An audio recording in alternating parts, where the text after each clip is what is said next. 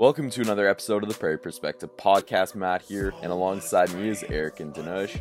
On today's jam-packed episode, the boys catch up with University of Saskatchewan Huskies and Saskatchewan Rattlers guard Chan de Ciman. Chan talks his decorated high school career, his recruitment to the U of S, choosing basketball over football, and going against Jimmer Fredette during a visit to the University of Denver. The boys also talk to TSN's MMA reporter Aaron Bronsteter about UFC 249, future potential UFC fights, and many of the other storylines surrounding the sport. But before we get to those interviews, let's see what's cooking with the boys. DB, what's happening, man? Weekend, Friday, I played at Holiday Park, played 9 holes. You go low? No, I didn't go that low, but I was hitting some good shots. I actually had more good shots than bad ones, so I was happy about that. Then I had a nice barbecue with the boys. Had some chicken breasts, kebabs. It's pretty good. Then Saturday, marshaled. That was the same old. Drove around for the first hour 40. And then as soon as this other guy named Tom pieced out, I got to sit on the tee box for the next 3.5 hours. So I just sat there and radioed the pro shop every once in a while. But pace was the best I've ever seen it at the Willows. And people were glad to see me out there. They were like, the Chief is back in town. Man, you were taking a lot of flack from some of the boys at Willows. They saw your name on the tee sheet and you weren't in attendance for Saturday night's tee time. A lot of boys were calling out your desire to golf, your passion for the game. What do you have to say to those comments? Don't got much to say. The couple of boys I talked to before I left on Saturday said, yeah, you should come play. It's good weather. Come join those guys. But ultimately did what's best. Just didn't come play. It's a bad decision because I was thinking of playing today. But yeah, hindsight 2020 looks windy as hell. But if it were up to Eric and he made the decisions for me, we'd be playing right now. So I don't know. Eric, what about you? How was the weekend? The weekend was pretty solid. Got out and chilled in the backyard a lot. Went for a bunch of long bike rides. Just been chilling with the fellas too. Not much else going on. Just been hanging with friends, enjoying the weather. Had some drinks yesterday, and then we basically didn't sleep all last night. So then it was about 4:30 in the morning. So we're like, hey, lights out, sun is shining, we're still in the pocket. Let's go rip a quick round of golf. So fired up the troops, got Brett in action, got Matty Sondies out and his girlfriend, grabbed the clubs, grabbed some drinks, grabbed a speaker, jumped the fence, threw the clubs over, and absolutely fired a quick couple holes of golf. We lost Brett on the first hole pretty quick off the hop. I think he sprayed 3 shots and then was like, fuck this, I'm out. But me, Sandy, and his girl played 3 holes, I think. It was actually unbelievable. It was so nice out. Like, no one out, us and music, no noises, no distractions. Absolute horrible performance on my behalf. I think I lost 2 balls the first hole. Yeah, and then funny story coming in. So Brett's fence is, I don't know, it's maybe like an 8-foot tall fence or something like that. Okay, 8's maybe outrageous, but maybe like a 7-foot tall fence. So we're jumping the fence, right? We got to throw the clubs over first, and then we jumped over. So I hopped over, Sandy hopped over, and then sure as shit, his girlfriend comes around. She's like on top of the fence. She's like standing, about to jump to the other side, and you know when you like, she started like leaning back, like absolutely falling, and right on her back, like falls from 7 foot high off the fence, just flat on her back. And Sandy and I just like looked at each other and like, we were buzzing still at this point. We're like, we like at first we're like, all right, that's enough. Get up, shake it off. Turned out she just hit the ground like an absolute boulder. Yeah, and that was about it. Oh, yesterday when we were chilling in the backyard, because Brett's house is on the course here, I tried to sell beers to a couple different groups. Like, I had a genius idea when I was on, like, my best ideas come from bikes or walking circles around the house. I don't know why, I don't know how. So I was biking, right? Light clicked in the head. The monkey starts hitting the frickin' symbols in my brain. And red light goes off. Sell beers through the fence to Willow's golfers, right? I was like, beers are probably like $7 or $8 from a cart grill, just a can. You got a tip. So I was like, okay, so how about like a $5 bill? $5 bill's pretty generous. I can get a beer for $2 a can. $3 profit margin on this can, straight cash, homie. So I tried to hustle that yesterday. It didn't really go as planned though, because the couple of groups I finangled, they basically said they were getting beers for $4.75. So my business plan quickly fell through the drain. Time for our interview with Aaron, sponsored by our friends at F&A. When asked the question, are you in or in the way, to respond to F&A.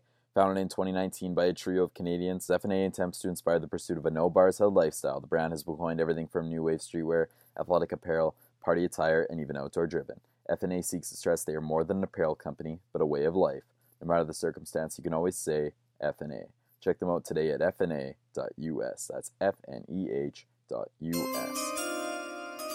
While most sports around the world are at a standstill, UFC is an exception. Joining the Prairie Perspective podcast now to talk all things UFC is TSN's UFC reporter, Aaron Bronsteter. How's it going, man?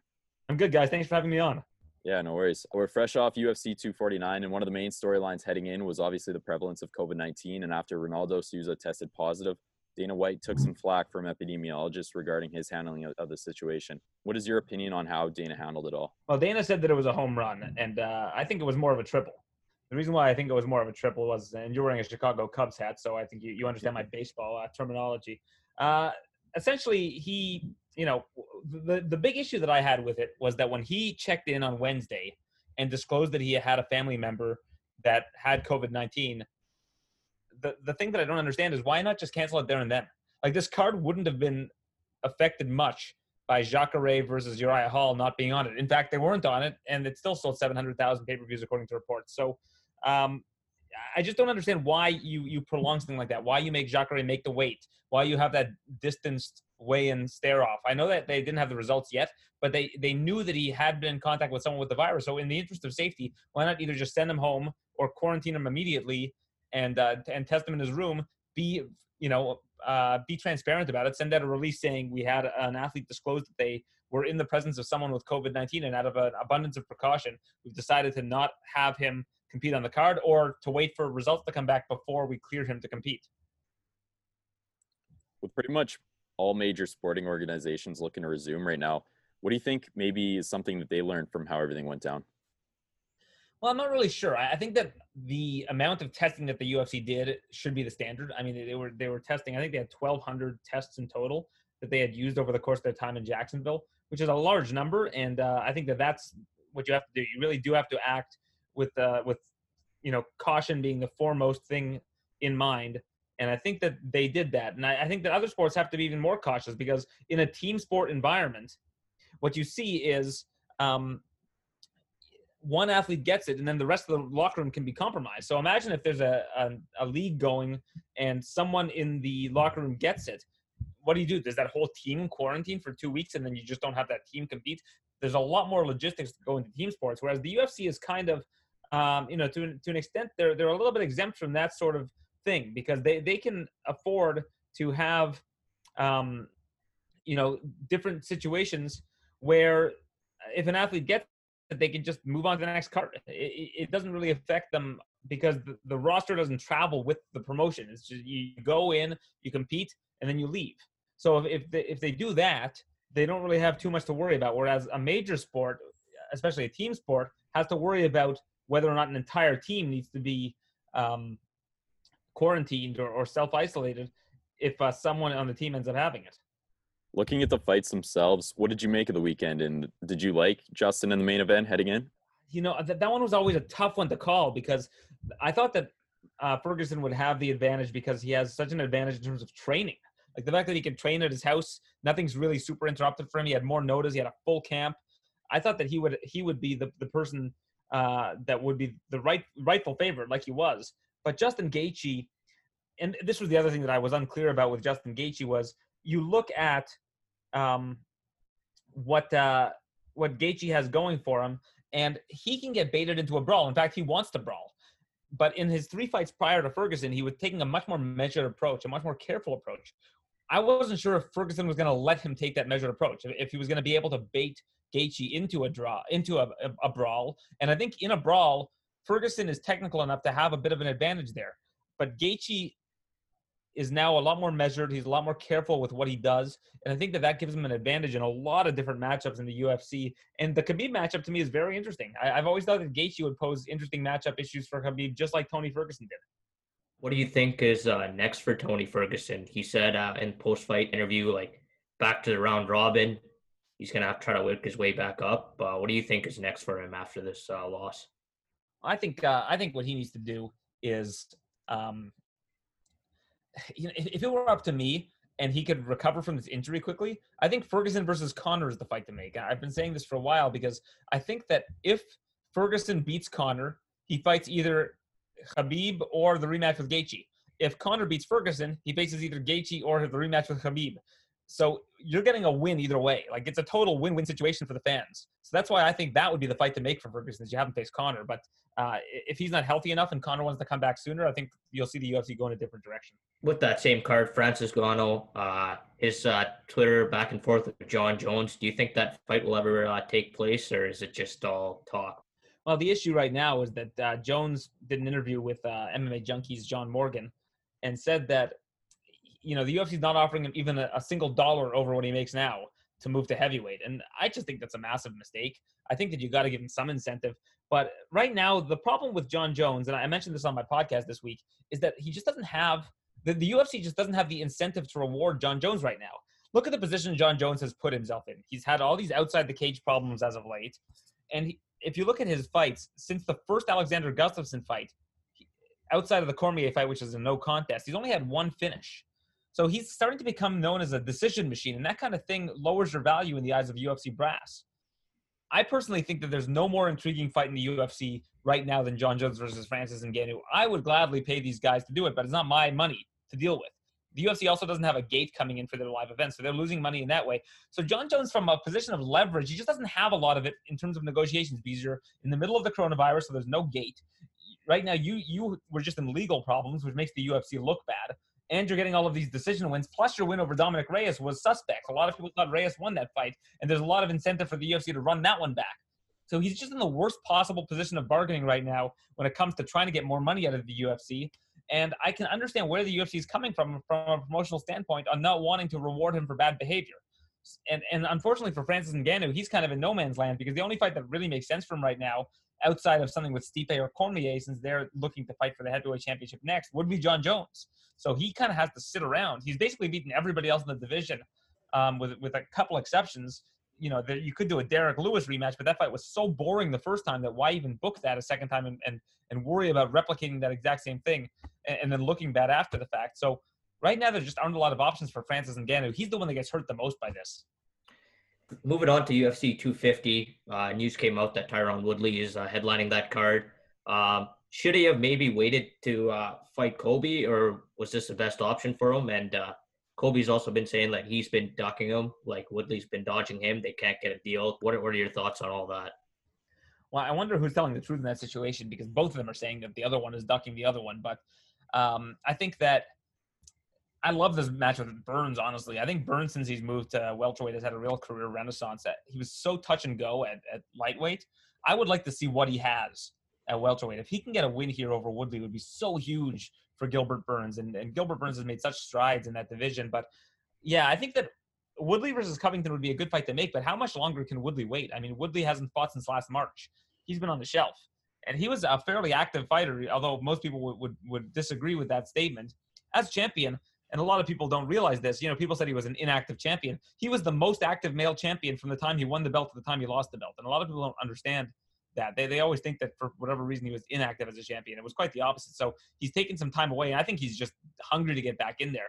I think that if they offered him Colby or Gilbert Burns, and they offered him the same amount of money, I don't see why he wouldn't take the fight with Colby. So I tend to believe Tyron in this case. We have to ask about George St. Pierre. Where do you think he stands amongst the list of the greatest of all time? And what were your thoughts on his Hall of Fame induction done in front of no fans present? In terms of him being the greatest of all time, I was on SportsCenter in Canada, and I got a lot of flack for this because I said that John Jones I thought was the best of all time, and I thought that George was second. People didn't like that, and they always argue, John Jones failed drug tests. But the issue is, like, if you look at baseball, for example, I keep mentioning baseball. I'm not even a big baseball guy, but if you look at Barry Bonds, you look at Mark McGwire, you look at the whole steroid era, they call it in baseball, all of the baseball writers, for whatever reason, are not letting these guys into the Hall of Fame, Roger Clemens included as well. But they're letting other people from that era into the Hall of Fame. So you're working under the assumption that just this 3 people have taken steroids during the steroid era, but everybody else is clean. It's like it's a weird dynamic that you're punishing certain people from an era and rewarding others, but they all fought in the same era on the same playing field. John Jones never tested positive in the pre-USADA era of the UFC, and that's when George St. Pierre did most of his best work. So if you're gonna say, John's compromised, you have to kind of say that everybody from that entire era was compromised, because basically it was an IQ test when you got tested for performance enhancing drugs by the commissions. It wasn't random testing. It was like, you show up, you're going to get tested on this day, and you have to pass the test then. It was so easy to dope during that era. So to reward certain people from that era and then completely write off others. I mean, John Jones, the best part of John Jones' career was during that era. He was beating in a row. I think it was, he beat Ryan Bader, Shogun Hua, Rampage Jackson, Lyoto Machida, and Rashad Evans. I think it was actually in that order, which is in such an incredible accomplishment to do that during that era in your 20s, no less. To me, John Jones has beaten 2 generations of light heavyweights, and he's already working towards beating a 3rd generation of light heavyweights. That's why I consider him the greatest of all time. He has no losses, at least no real losses. That Matt Hamill loss was kind of a fugazi. So I just personally think that John has the best resume of any mixed martial artist ever. It's aside from the drug test, there are no blemishes on it. I got to ask your opinion here. What do you believe is more feasible, Floyd versus Pacquiao round 2 or Tyson making a comeback? Wow. That's a good question, Eric. I don't know. That's a great question. Because I think that Tyson having a comeback has some legs. Like there would be a commission that would sanction that if it was the right opponent. God, I think it would be the Tyson comeback. I do. No way. I just think that when you think of Floyd and Pacquiao, there are just too many people at the table. When you have too many people at the table, it takes forever to get a deal done. And Floyd's not going to fight when there's no gate. So, I mean, and Tyson, I don't know if he would fight with no gate. But, yeah, I think a Tyson comeback might actually be more realistic, as crazy as that is to say. Infamously, back in August 2019, Nate Diaz was smoking a joint during an open workout for UFC 241. What are your thoughts on the use of marijuana in the UFC? I actually spoke to Jeff Nowitzki about this last week because we saw Kelvin Gastelum got a suspension for having too much THC in his system during his last fight against Darren Till in New York. And he had said that they want to get rid of THC as a banned substance on the WADA list. So it seemed like the UFC have no issue with the use. I have no issue with use. What he was smoking at those workouts, because his test, I guess, hasn't come back negative or positive, rather, like Gastelum's. He said he was using a CBD, 100% CBD-based substance. So CBD is totally clear. Like you could smoke a CBD joint before you walk out to the cage, and it's not going to impact your drug tests, like failing or passing a drug test, as long as there's no THC in it. Personally, I just think I don't think you can call it a performance-enhancing drug. I just don't understand why it would be on the list to begin with. I understand that it's an illicit drug in certain states, but I think the WADA should remove it, and I think that they probably will remove THC as a banned substance in competition at some point in time. Okay, I have to bring it back even farther now to August of 2017. McGregor jumped ship and fought Floyd in a boxing event. What do you make of both UFC fighters and boxers wanting to flip-flop between the two? I think it's ridiculous, and I hate it. Honestly, I despise it. I think that if Dana White put together Zuffa Boxing and 2 UFC fighters wanted to box each other, like I could kind of get behind that. But I just don't know why people equate the two. Like why there has to be this correlation between MMA and boxing. Like, are you you want to fight Errol Spence? Are you crazy? Like they'll get destroyed.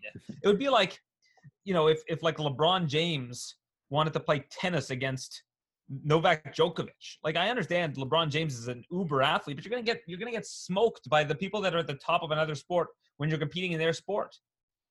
I'd rather there be more crossover into pro wrestling than there would be into boxing.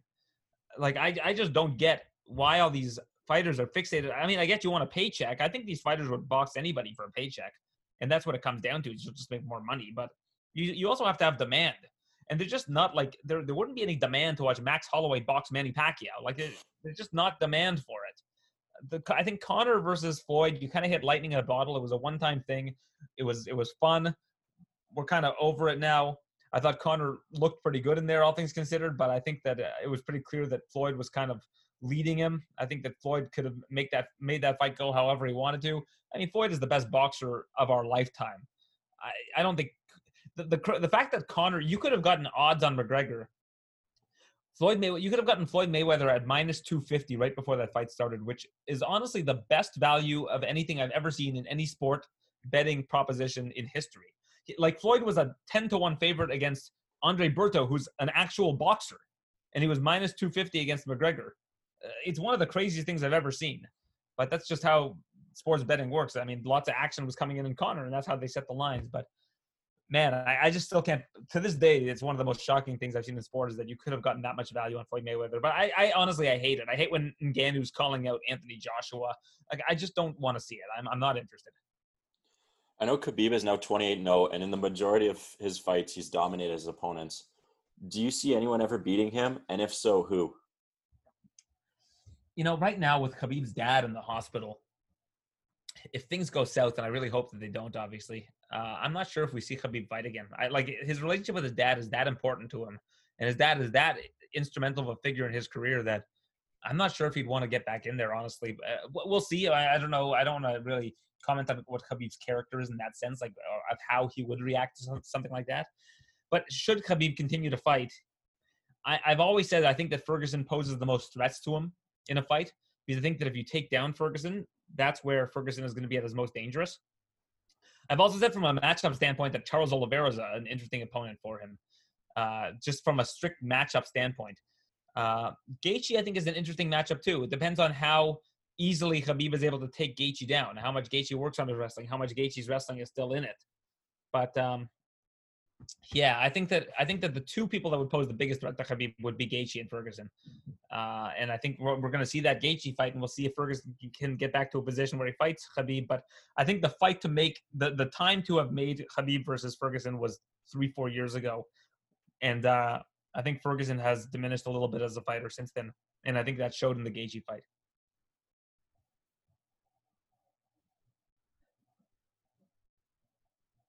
I'm not getting any sound from you, Dhanush. Uh-oh, Dhanush. Oh, gee. Okay, I'll just take this one here. No, I know you've been around Dana White a lot. I'm wondering what he's like to interview. Like, you see him as a real savvy business guy. Is that kind of what he's really like? Matt, he's an interesting guy to interview. He's actually my favorite guy to interview in MMA because I find it so challenging. You just never know what Dana's going to be like on any given day when he shows up. He could be in a good mood. He could be in a bad mood. And I really like to challenge him. And sometimes he likes that and embraces that, and sometimes he doesn't like it. It depends on the day. But I love, like, there's nothing that gets me out of bed more than interviewing Dana White. Because I find it to be so challenging and so interesting. You know, the last thing you want to get out of Dana White is the same answers as everybody else. Because you'll listen to 10 Dana White interviews, and he'll give the exact same answer to the same people when they ask the same question over and over again. So I have to find ways to ask that same question in a different manner, in a way that's going to engage him and get him to give me something interesting. For those of you that don't know, you worked at The Score before. How did you get into covering MMA, and how did that all transpire? Well, it's a long road. It took me a while to get to where I am in terms of covering MMA. So I did start at The Score. I produced a show called Sports Rage with Gabriel Morency. Then I produced another show called Last Call. I eventually ended up producing the MMA show with Mauro Ranallo, which was a day-to-day mixed martial arts talk show. So that's where I really got my feet wet in terms of MMA, although I did do a lot of stuff on Sports Rage as well. And then produced Tim and Sid for a little bit as well before moving to TSN. And then I was a guest booker for Off the Record with Michael Landsberg. And I was booking a lot of MMA guests for Michael. And, you know, we got the rights to the UFC at TSN, and I kept saying to my boss, we need to cover the sport more. You know, the sport is really starting to pick up. Conor McGregor is like a massive star now. Ronda Rousey is a massive crossover star. We need to start covering this. We need to start sending a reporter to this. And he said, well, why don't we send you? You know more about the sport than anybody else. Would you want to take on that challenge? And I said, yeah, absolutely. That's really how I got my start. It was just, they knew that I was competent. They knew that I knew what I was talking about. And since then, it's just been a work in progress. I keep trying to get better and better every single day. I keep trying to add new skills and sharpen my skills. And I still think that I'm only 40% of the way towards where I can get in terms of how I cover this sport. I keep wanting to push myself further and further. And I never want to get comfortable. I never want to get complacent. Now I got to ask you the best fight you've ever been to. Probably Jones versus Gustafsson, the first one. Usually when I cover the sports now, I'm in the back. I'm never out by the cage for the most part. The only fights that I've seen cage side since I've started at the covering at the UFC events was I was in Rochester and I saw Michel Pereira's debut, and he's amazing to watch in the cage. And I saw the main event of that card, which was Kevin Lee versus Rafael dos Anjos. And I sat cage side for Justin Gaethje versus Cowboy Cerrone. Those are the only fights that I've seen cage side. But I got to watch Jones versus Gustafsson. I wasn't cage side, but I was in the crowd. I was also in the crowd for UFC 100. I was in the crowd for John Jones' first ever UFC fight in Minnesota. I was in the crowd for that one. But Jones versus Gustafsson was a special fight to be at. The crowd in Toronto was amazing. And I'm not even sure if I'll be able to top that experience in terms of sitting outside by the cage and seeing that one in person. It's a hard question for me to answer because, like I said, most of the fights that I watch on a TV like you guys. I'm sitting in the arena in the back watching it on the TV. So a lot of people are like, oh, you get to watch all the fights. I'm like, well, I get to watch them just like you do. I just happen to get to talk to the people right after they compete, which is kind of a surreal experience. You see them out there and then like suddenly they're walking towards you, which is kind of a cool experience. But in terms of the actual experience of watching the fight and interacting with it, it's very rare that I actually get to be out in the arena watching it with the crowd. All right, the last one I got to ask you about, UFC 229 with Conor and Khabib. The whole buildup with the bus incident and then Conor going to jail with the assault. What was that spectacle like for you to cover? Well, when Conor went to go and break the bus window, I was in the concourse of the building and him and his crew ran by. And I started to run and try to get footage, and someone from the UFC's PR department was like, that's not a good idea. And I was like, okay, well, I guess I'm not going to do that. My colleague Jim Edwards was the lucky one who was able to chase them down and kind of catch footage. I think he got in some trouble for it, but whatever. But that I was like right there when that happened, which was kind of cool. And then I was in the building when Khabib beat Conor and then ran out into the crowd. And I got to speak to Dana White like minutes after that happened. So that was kind of cool. And then I was also, when I was in Brooklyn and Conor got arrested, I went to the courthouse. So I was at the courthouse covering it from like a news angle also. I was there for 2 straight days covering the news angle of it. Not to mention that an underrated part of that whole thing was that it was April Fool's Day. It was April 1st when Dana White came out and said that Ferguson was out of the fight, and everybody thought it was a joke, but it actually was true. And then Holloway got pulled by the New York State Commission and missed weight. I was at the courthouse when he missed weight. They wouldn't let him make weight, and he got pulled from the fight. And then Al Iaquinta filled in. I was at the courthouse waiting to find out what was happening with that fight, and then they decided to let Al Iaquinta fight him. That was just a crazy week. So much stuff happened in the lead up. Basically from that Brooklyn event till UFC 229, so much stuff happened. That's ridiculous. Being Saskatoon kids, we'll close with this. UFC Fight Night was just canceled, as you know. What are you hearing regarding how long we'll have to wait until MMA returns to the prairies? Holding out hope that it would still happen because you guys have such a low count of the coronavirus, but then the people from the U.S. are going to come into Saskatchewan. I don't think that Saskatchewan's going to be so too keen on that, even though it would be to an empty arena, I'm sure, if they did fight. Although, Charles Jourdain, who's Canadian and lives in Montreal, said that he's going to have a fight coming up. And I reached out to him and said, how are you going to be able to travel to this event and compete with the borders closed? And he said that essential business travel, they believe that this is going to be deemed as essential business travel for him to actually travel into the U.S. So that's why I was holding out hope that they'd continue to hold the event in Saskatchewan, because you need Canadians on these cards. Like, Canadians need to compete. And if they can't enter the U.S., like, the only place that they could really compete is in Canada. But, just logistically, I didn't think it was going to happen. But I know that the Canadians need to compete. And I guess if they're going to find a way for them to be able to get to the Apex and compete, that's big for them. We really appreciate the time, Aaron. This was awesome. You gave a lot of insight, and we really appreciate it. Well, thanks, you guys. Best of luck with everything. If you guys need any help or anything, let me know. I was once a student at Brock University hosting a basketball show on Brock Radio. So, I've been in your shoes, and, anything I can do to help you guys out, I'm glad to do that. Again, thanks to Aaron for joining the boys. Staying with the theme of UFC, last night's UFC Fight Night, its main event featured Woodley versus Burns, which saw Burns emerge victorious. DB, I'm guessing you were glued to the screen last night. What were your thoughts on everything that transpired? That whole card was fairly good. It was on TSN, so I watched a little bit of it, watched a couple fights before that too. And it was actually fairly good. Main event came around. I thought Woodley might win the way he was talking. He said he had the best training camp. He was mentally ready, this and that. Thought he would had the win there, but Gilbert Burns came right out of the gate firing on all cylinders right from the get-go, took him down, started beating him. And then I thought Herb Dean was going to stop the match right in the first round. But Woodley has the best takedown defense in welterweight history, so he is able to come back.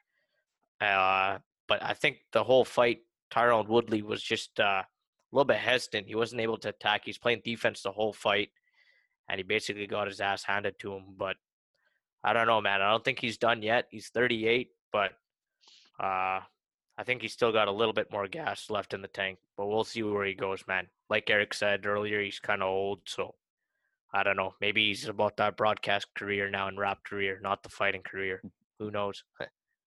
Looking ahead to next week, UFC 250 features a prominent Canadian in the main event. What are you going to be looking for next weekend? Well, she is fighting the greatest women's fighter in the world, and probably of all time, Amanda Nunes.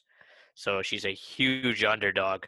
So, but in the fight game, anything can happen on any given night. So I really hope she's able to get off a huge upset and beat Nunes, because that'd be unreal. That'd be like George St. Pierre like type vibes back in the day, where he was able to win the title and bring like UFC back to Canada, like, and have that whole country on his back. But she's got a heavy task in front of her. But anything can happen, and I hope she can win. I'll definitely be watching that one. I think a lot of people will be watching that don't even know UFC just because no sports. And she's a Canadian fighting the greatest fighter of all time on the main stage. So it'll be good. I'm excited.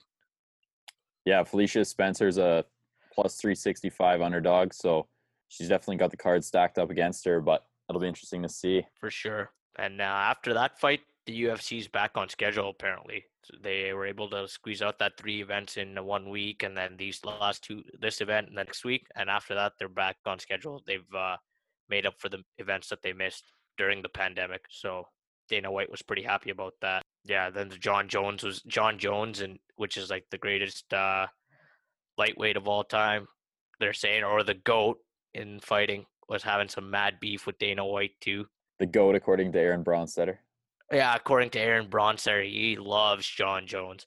Those guys were having mad beef on over Twitter, saying like Dana White was like, yeah, he's asking for way too much money, and then John Jones was saying like, if you're calling me the GOAT, then why aren't you paying me the GOAT's numbers? Deontay Wilder's making $30 million, and I'm not even making half that. And he basically asked for a release from the UFC, and he said he's going to revoke his title and walk away. We'll see what happens. A lot of guys talk, but where else would he go? Pardon? Boxing potentially? Yeah, like where else would he go? To a different promotion like Bellator or a different mixed martial arts promotion. There's a few other promotions. A lot of guys just talk, He's probably not going to go anywhere, man. He's just talking, He said he gets $5 million a fight. Deontay Wilder makes like $30 million a fight. So, but yesterday Dana said it's all about numbers. John Jones hasn't pulled any numbers worth shit in his last pay-per-views. So how can he be asking for $30 million when he doesn't even bring in numbers himself? So we'll see what happens, but I think he's all talk, man. And people money talks and bullshit walks. Yeah, man, and he's lost a lot of respect too now because he just got arrested again, like recently, not too long ago, right?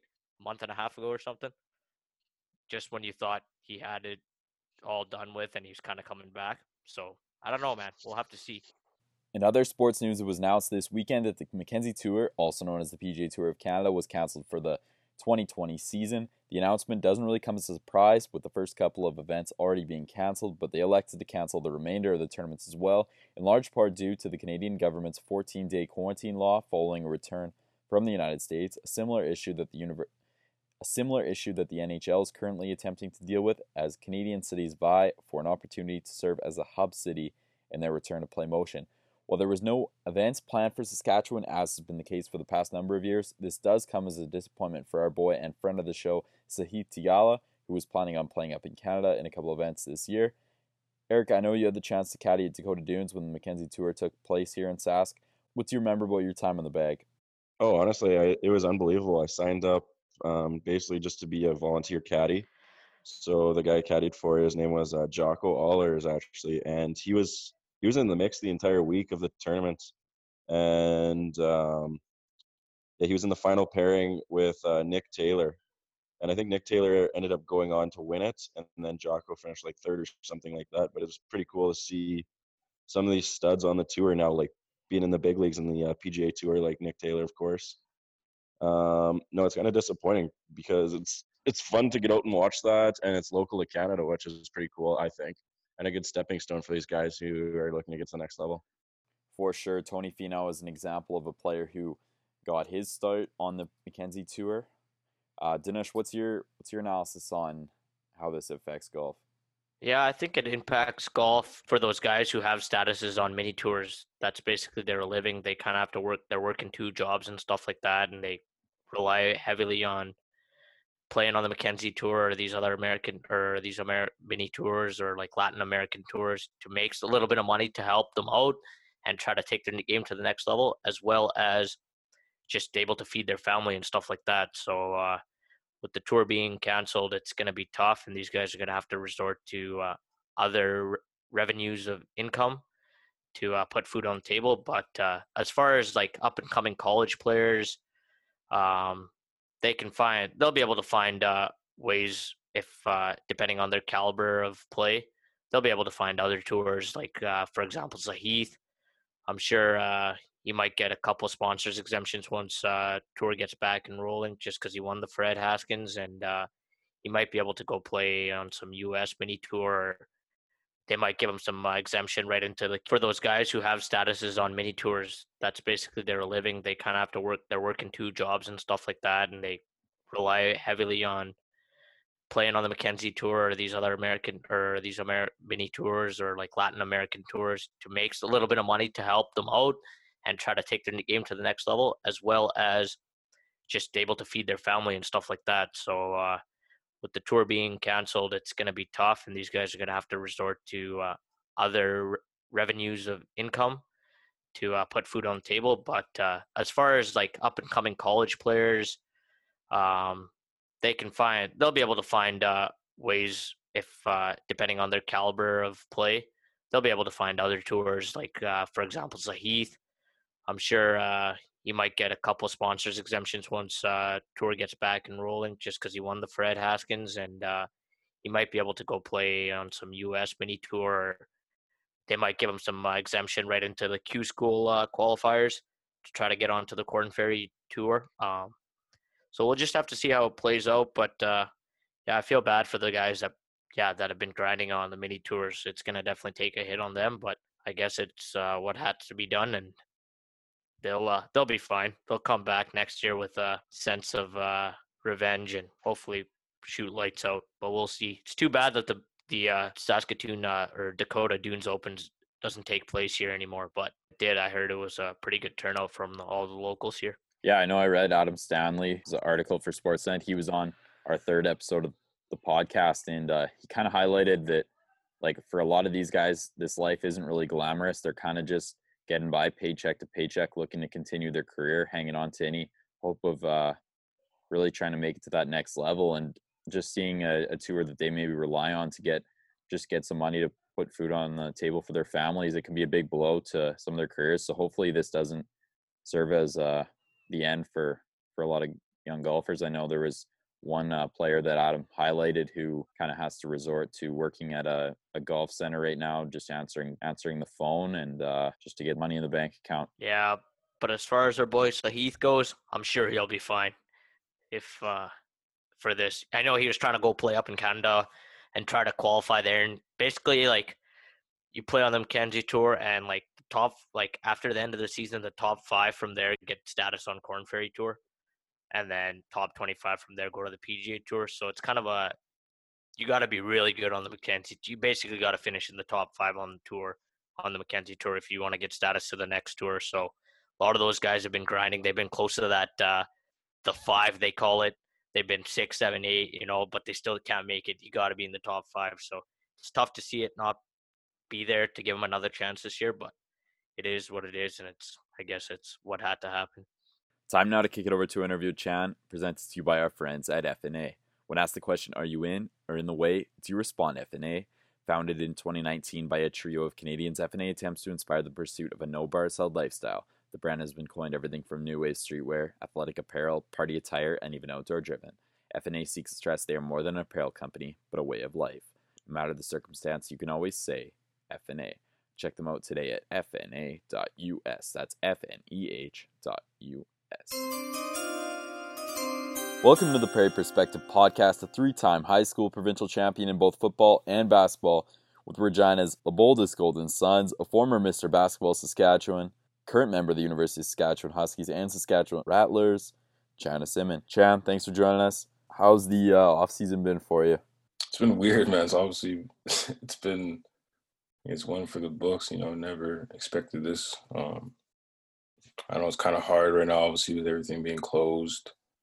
It's kind of hard to stay motivated. I think it's probably the thing I find that I struggle with. But I don't know, it's been good so far. Just kind of like taking this time to just reflect and just kind of, I don't know, look at things awake and improve like mentally and all that stuff. Obviously not physically. So it's been a weird off season. That's the best way I can put it. I don't know, but it's a long ways to go. But I think we'll figure something out. I think Coach Barry has something planned for us going forward. Like we've been doing like Zoom meetings with our team, like doing like workouts and stuff. So kind of keep everyone, disciplined and everyone in shape. So we've been doing that a couple times a week. Just trying to go outside as much as I can, like doing some outdoor workouts and going to the course to go shoot. So it's obviously different, just not having your regular routine. So you just got to find ways. No one's kicked you off the courts, man, saying, hey, get out because you can't be out there or something. Yeah, it was literally like the first day I think they like all like this COVID stuff was going on. Like I was literally about to go to the gym. I think they called a bunch of guys to go for a scrimmage. Like we had a scrimmage like the other day or the day before, and we like, went in there and like really all just shooting about to start playing. All of a sudden this like guy, like one of the managers of the building comes in, just kicks us all out. So yeah, like sorry man, like we have to go. Like this COVID stuff's going on and all this. Like, man, like come on, like really, like we're clean, like we're chilling all day, like we just want to get shots up. So that was the first day it started, and then I didn't think it was going to take off like this. So I don't know, I'm just trying to just adjust as best as we can. It was just recently announced that Canada West teams will only play teams in their region next year. So basically the Huskies will play Regina, Winnipeg, Manitoba. I'm curious, what are your thoughts on that? Yeah, well, I didn't, like Barry, like our coach, he said we had to meet tomorrow. So I guess it's obviously about this. That's crazy. I don't know. Yeah, it's going to be weird. Yeah, basically the reason is just to reduce costs and cut down on travel, right? Yeah, honestly, I would actually, it's obviously going to like suck playing the same team over and over again, but I don't know. You got to do what you got to do at the same time. Like, I wouldn't mind playing Regina, going back and, playing in front of my family and all that stuff and that environment too. So I'm playing against obviously my old teammates over there. So that'll be pretty cool. But yeah, I didn't hear about that till now. That's crazy. Are they doing that for all sports? Yeah, so football, they cut the schedule down to 5 games, and then sounds like hockey won't be just because there's so many less teams. Yeah. But it sounds like basketball, volleyball, and soccer are all doing that. Damn, I didn't hear about that. That's crazy. Yeah. Yeah, no, I agree with them, honestly. It's better than just cutting the season as a whole. Hopefully this thing just passes. Like, I get it. Like, it's obviously, this is really hurting a lot of people right now, especially like businesses and, the government. So I guess it's understandable that you got to cut costs. So I guess they're doing the best they can, which I don't know. It's better, I guess, than cutting the whole season in general. So I can't complain. Was it a pretty tough choice for you to leave Regina in the first place? Or did you kind of know? I kind of had my eyes set. Like, I always wanted to leave Regina because my family kind of always went down that road. They all left to go play at either down south. So I just figured, I don't know. I kind of wanted to stay close, but like far at the same time, if that makes sense. So like Saskatoon, I felt was perfect for me. Like it was just just like down the road, and I can come back for the weekend, visit family, come back for family functions. Because I noticed that with my older brother, he really missed out on a lot of, Christmases and Thanksgivings and stuff because he went to school in Colorado. And obviously he enjoyed it down there. He had a really successful career and all that. But I feel like, I don't know, it was really important for me to just stay close to family. And it's worked out so far, yeah. And just follow up on that, for those of the people that don't know, your brother played obviously Division I at Colorado State and then professionally overseas. So what influence has he had on you and as a person and as a player? Man, he's probably one of the biggest influences I probably had in basketball. We were always competitive growing up. We always played in the driveway, like 101 for like hours. Yeah, he just really just gave me like a lot of advice, especially trying to balance studies and athletics, because he's a really successful. I think he's all American or all academic American all his 4 years in Colorado. So he's kind of paved the way for me in that, and then kind of just his overseas experience too was kind of neat for me, because now I'm kind of getting to that stage now where I have to kind of make a decision where if I want to play overseas. So just like it's nice to have someone in my family I can really talk to that went through the same thing, and my older sister too actually played overseas in Portugal and Spain too. So I don't know, I've been kind of lucky to have them in my corner and just pick their brain about overseas life and stuff. So I'm kind of considering that right now after I get my degree. So, but yeah, no, he's really been a huge impact in my life.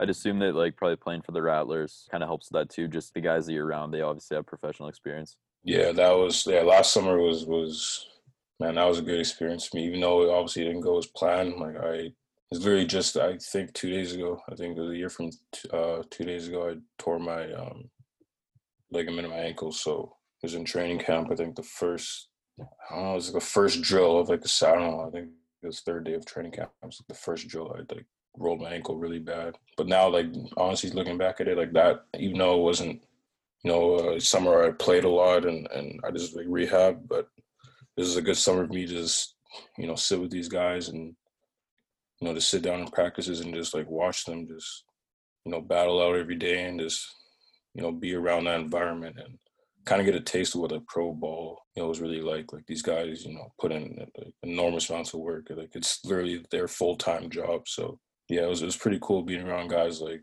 like Negus Webster Chan. Like I roomed with him, like Tavion Dawson, like all these like just like incredible basketball players. So this is, I don't know, I couldn't ask for a better summer, honestly. It was good.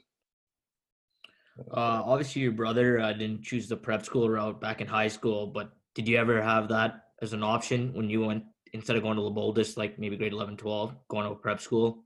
Yeah, I had eye-opening moment. I think it was grade 11. I was like so, I was just so excited, like not excited, but I wanted to go to the States so bad. Like I didn't, like all these schools, like CIA schools were talking to me, but I just always just like put him in, like I didn't really pay him no mind. Like I was just so focused on getting like D1 and all that, like, looks and all that. So I think it was like the summer of my grade 11 year, I went to Vegas for like a ID camp, and one of the guys I went down there with was starting a prep school, and like he wanted me to go so bad, but like the thing is, he was charging like 20 grand or something. It was like something ridiculous, and like, he was just starting up. Like he had no facilities, like no players. That he's just starting from the ground up. So it's kind of, I don't know, it's kind of like sketchy at first. But like as a young kid, I just wanted, it's like he just feed me all this, like, all the good stuff I wanted to hear about prep schools and traveling and the scouts that's going to be there. So I was super, I don't know, intrigued by it, but I wasn't really listening to, I guess, my parents at the same time, because they were feeding me like the facts about like, man, like this guy's really has no credibility.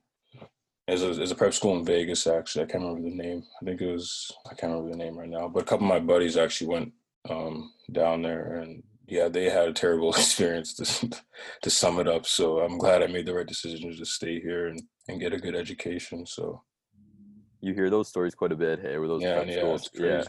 Yeah, it is, yeah. But, is it kind of crazy to like look back at your time at Leboldus and like maybe you appreciate it a bit more? Like, holy shit, we won so much.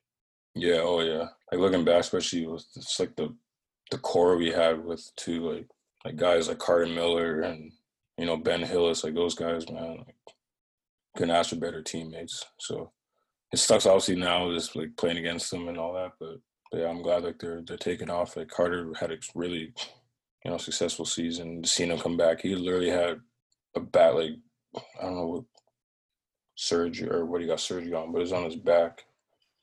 And he literally came back like nothing happened. Like he was flying around, dunking, shooting, like got better. So I was like, man, I seen that was made me just, just happy for him. So no, like that, yeah, those years of the Boldest were definitely something I'll cherish forever. Yeah.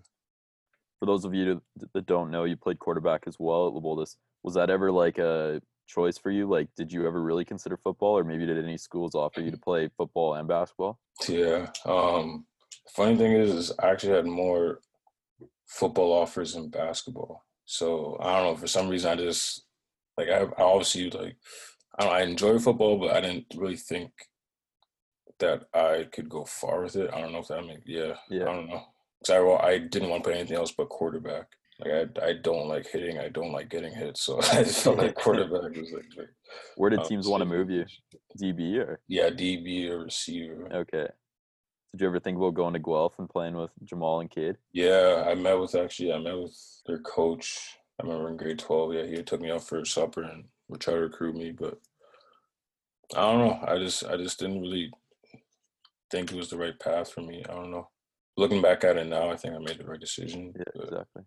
So was there anything that the Huskies really did in specific that kind of lured you in, or you were just kind of almost set on them from? Oh yeah, till this day they still bug me to try to get to play for them, but I don't think it'll happen. Oh wait, like the football team tries to get you. Oh yeah. Oh, that's awesome.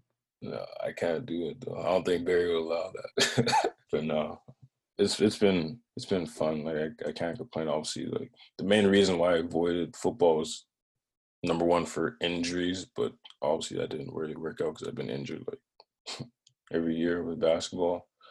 And number two, the weather. I hate playing in the cold. So cold practice suck.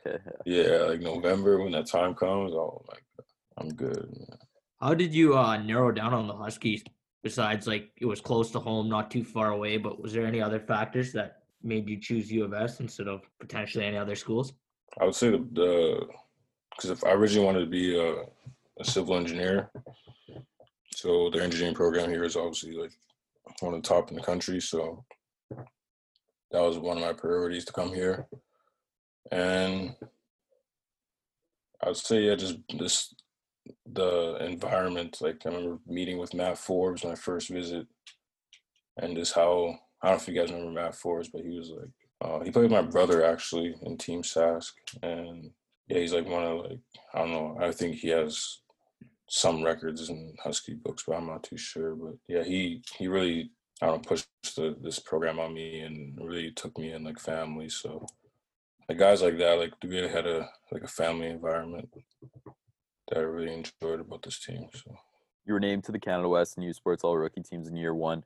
Was there something about that transition for you that like made that transition to the next level so seamless, or was that kind of maybe even a part of just the overall atmosphere with the Huskies that helped? It's kind of both, because I remember going in, I didn't really find like it was too, like going from high school to college was too hard or anything, but I feel like it's like the terminology, like it's just more thinking. I don't know, it wasn't really the faster, like, people say, oh, the game's so much faster. I don't think it was faster. I think it was just, you had to be more mentally like capable. And I think guys, like I said, like Forbes, and just really like kept me up to speed and really, asked a lot of me and helped to have, I don't know if you guys know Jaquin Bennett-Boer. He's actually from Saskatoon, but we came here both as rookies. And I remember our first tournament, we went to Victoria and we played Carleton in our third game. And I guess it's like right after I think they won a national championship. And like, that was like, man, that was the craziest game I've ever been a part of. And we ended up beating them by 2. That was like the most hype we've ever been. Like, and we didn't even have like Forbes or Shane playing. And it was literally just me and Jaquin like leading the team. So I kind of got our confidence like up and everything. So I just took off from there. I don't know. It was just guys just like literally just stepping up to the plate and just giving me confidence. And yeah, I don't really find like it was that, I don't know, big of a difference from high school to college. I don't know. I was really lucky to have, a good veteran team and leadership around me. So it made it easy. You've struggled with injuries the past couple of years. How tough has that been mentally to kind of not being able to be out there with the guys? Yeah, it's been it's been quite the last few years. How I basically just go about it is just to honestly just think that things can be worse. Like that's really how I've been getting by. Like I was thinking about things like all across this, like overseas. Like man, kids are starving. I'm really just like dealing with a little ankle injury. Like I can obviously just be grateful for what I have right now. And obviously it sucks like just sitting on the bench and seeing your guys, battle it all every day. You want to be out there with them, but at the same time, I'm appreciative of everything that's happened with me so far. Like I really got a lot of people in my corner and that really support me. That's been helping a lot. But yeah, no, I just try to stay positive. That's really the biggest thing. I don't know, every day something everything could be worse. So I just try to stay positive. As a commerce guy, what do you have for mind in the future? Like, obviously, your brother just got that or player developmental job at Colorado Yeah. State. So, is coaching maybe something you'd like to do? Or I'm not really the coaching type. I'm not really a rah guy, but I don't know. Eventually, I obviously want to stay in the sports field, like either in basketball or like football, anything. Just trying to stay involved in sports as much as I can. Yeah, for right now, I'm getting a degree in management and like a minor in marketing. So kind of have my foot in some obviously with sports I said, and like kind of some with media and that like kind of area. And if not, I don't know, I'm trying to just to expand on explore different, subjects and different things. So like right now with this summer opportunity, I've been working with a couple of construction engineering companies. So I'm just trying to just stay open and just, try to put my mind just not in one, category and just put myself in the box. So. Was there any talk about Joe coming home to play for the Rattlers? They asked him, I think 2 years ago or before the season started, but I don't think he's over pro ball and all that. So I don't think he honestly he wanted to see how the first year went, and then he was gonna see if he wanted to do it. But I think he's pretty excited about how it went last year. But I don't know, we'll see.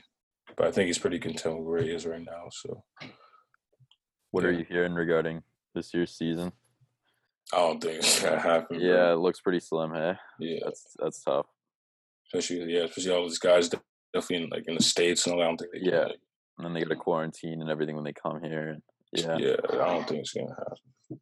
So it's unfortunate, but I don't know. You just gotta just stay positive. That's literally the only thing we can do. So. Yeah.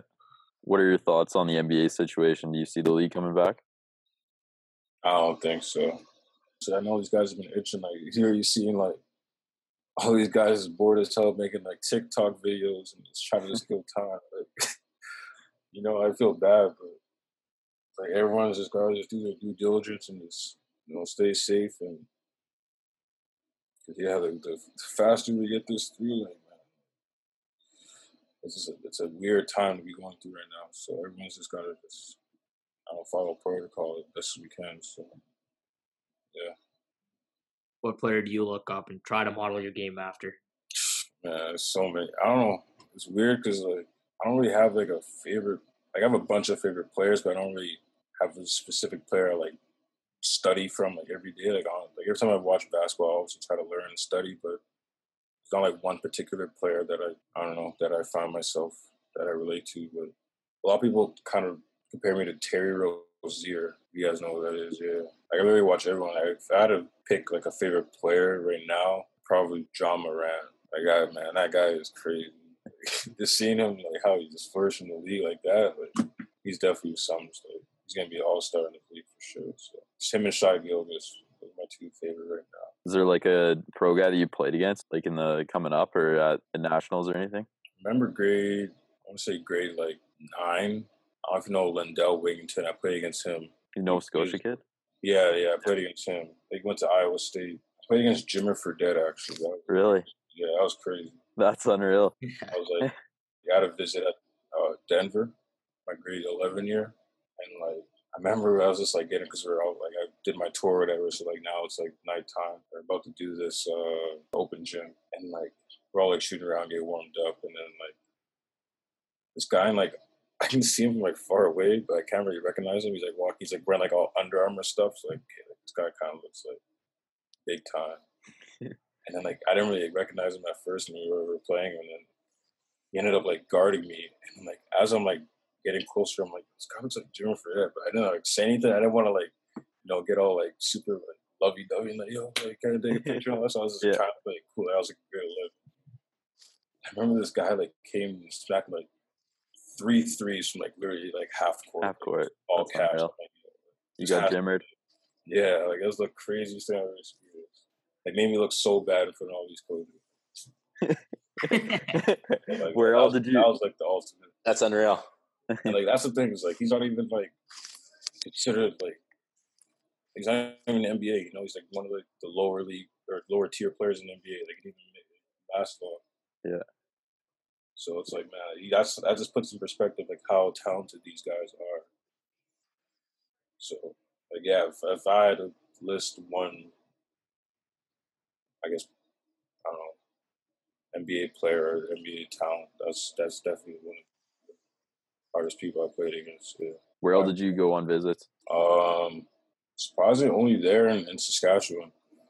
Really? Like literally, yeah. Like yeah, that was honestly that's the only 2 visits I went on. But yeah, it was good. You just weren't about that, or what? Yeah, it was just like if you knew where you wanted to go. Some like my schedule didn't work out. Some like that was the only 2 I went for some reason. And I went to like that ID camp. Like I don't know. I didn't really go on visits much. I should have. Like now thinking back now, I wish I would have went. And just like I wasn't gonna like consider school, but just go and just listen to see what they had to say. But I didn't really I was super stubborn back then. Like I didn't want to. I was so focused on like why would I waste my time with this? Like if I'm not gonna go there. So we have our other member on the team here. Yeah. See him over there. He's crushing beer, man. Hey, Chan. I'm good buddies with the Doer boys. What's it like playing with those guys? I know they're great guys. Me and Addison go way. I don't know, man. Both of them are like they're both funny in their own ways. It's crazy. Like, they're funny dudes.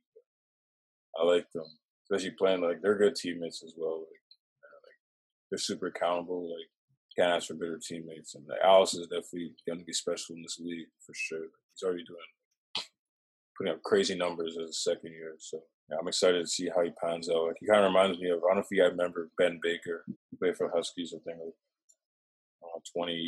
Before I came here, I remember 2014, I think. But yeah, he kind of reminds me of him. He's just, man, he's got a motor on him. I'm really excited to see how he pans out. Did you go to Graham or something? We went to Hardy. Nash is a Murray guy, but.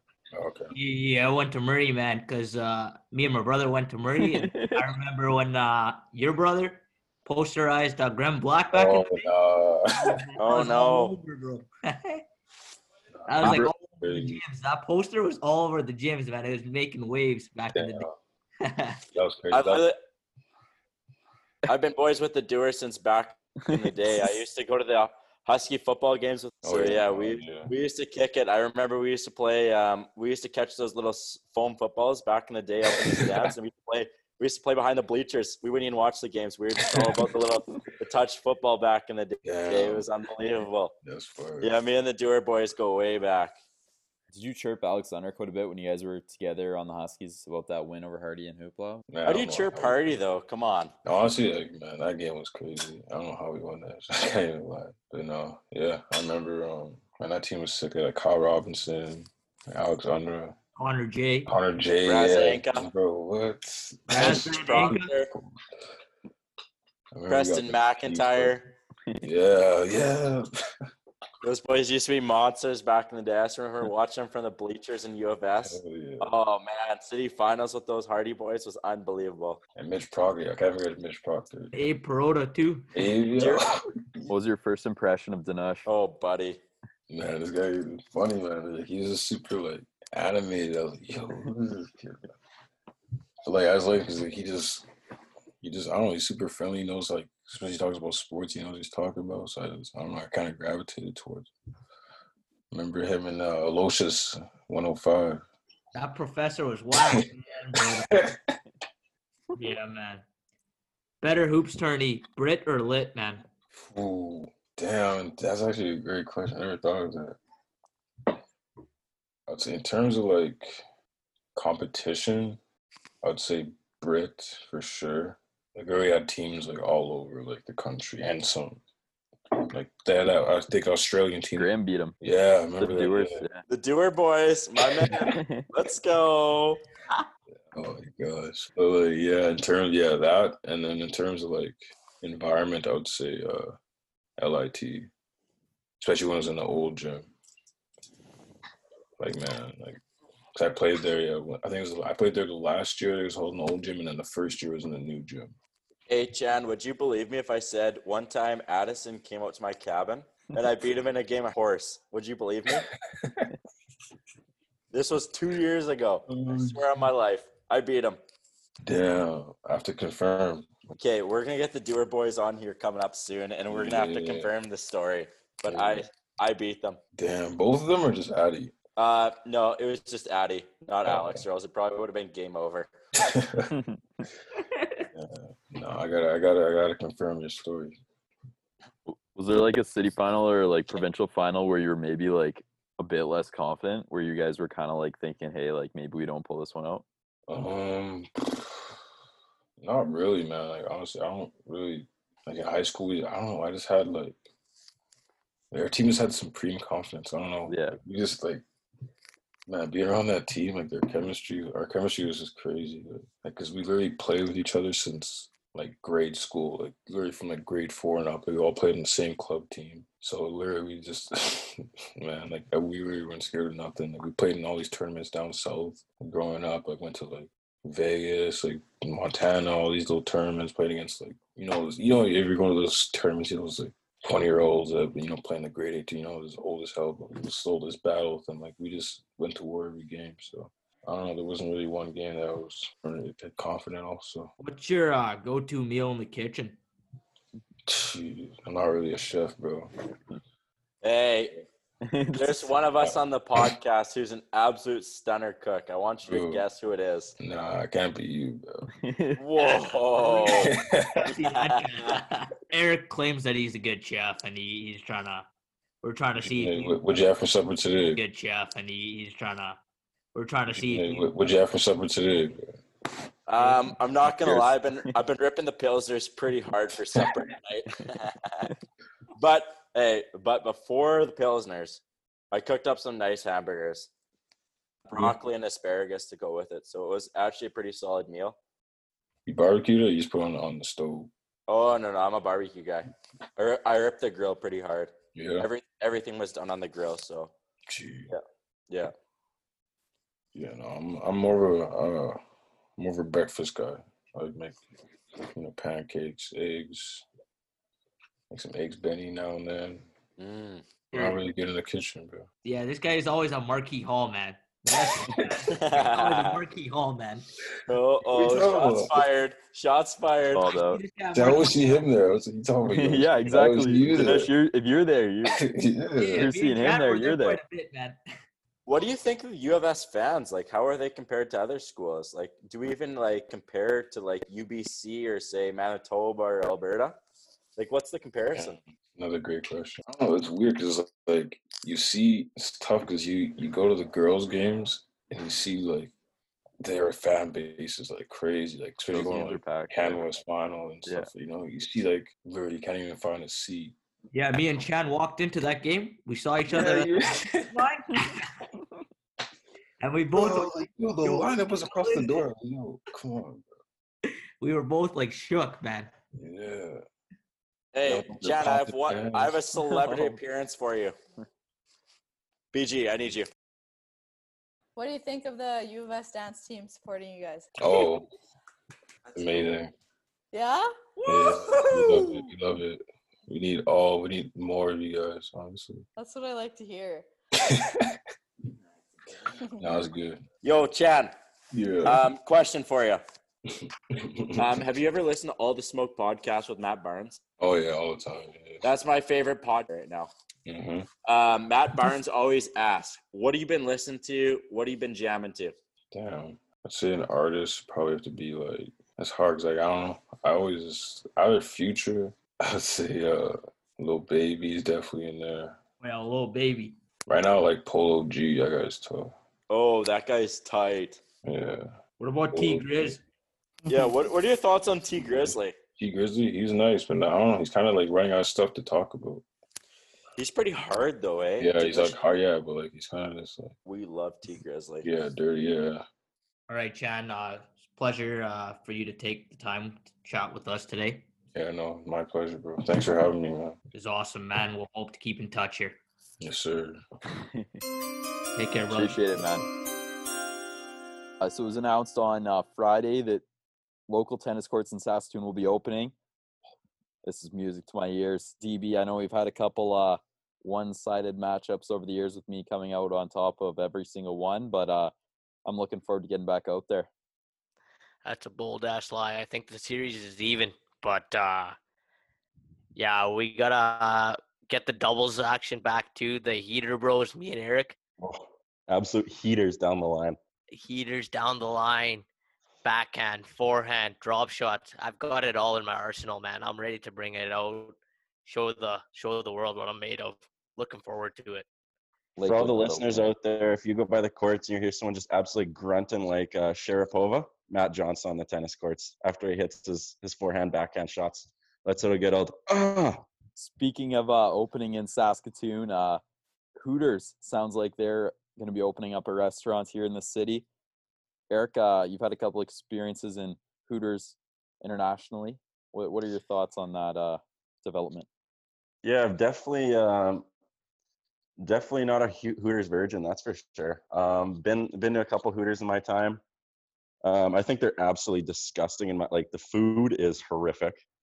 Like, you just go there for the Action Jacks, and that's the only reason you sit your ass in those seats at Hooters. But honestly, I went there in Vegas, and there were some cannons walking around, but Edmonton was pretty poor.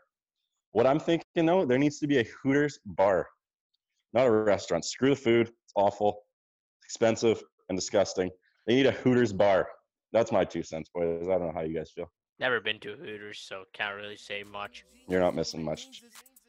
I think we'll wrap it up there. Thanks to everybody for tuning in. Stay tuned next week for a big interview with a Saskatoon legend. Be dialed into our Instagram at Prairie Perspective Podcast for the details. Until then.